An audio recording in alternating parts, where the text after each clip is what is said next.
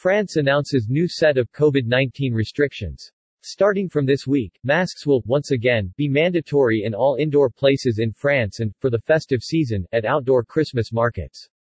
France's health minister, Olivier Véran, today announced a new set of nationwide anti-coronavirus restrictions designed to counter the fifth wave of COVID-19. According to the minister, new measures, that include requiring masks for indoor spaces and ordering all adults to get a booster shot for their health pass, are a part of the effort to prevent a spike in COVID-19 hospitalizations and fatalities without plunging France back into a lockdown.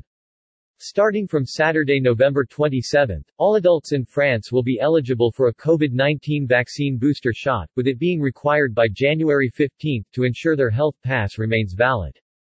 People over 65 have already been told to get their third COVID-19 vaccine shot by December 15.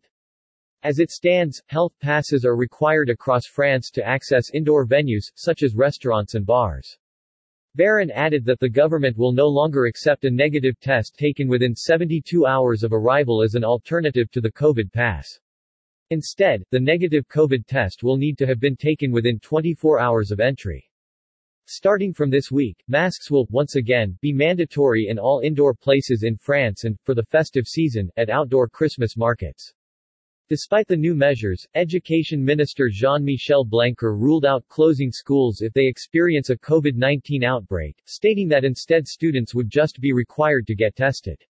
France has seen COVID-19 cases increase in recent weeks, with 32,591 new infections recorded on Wednesday.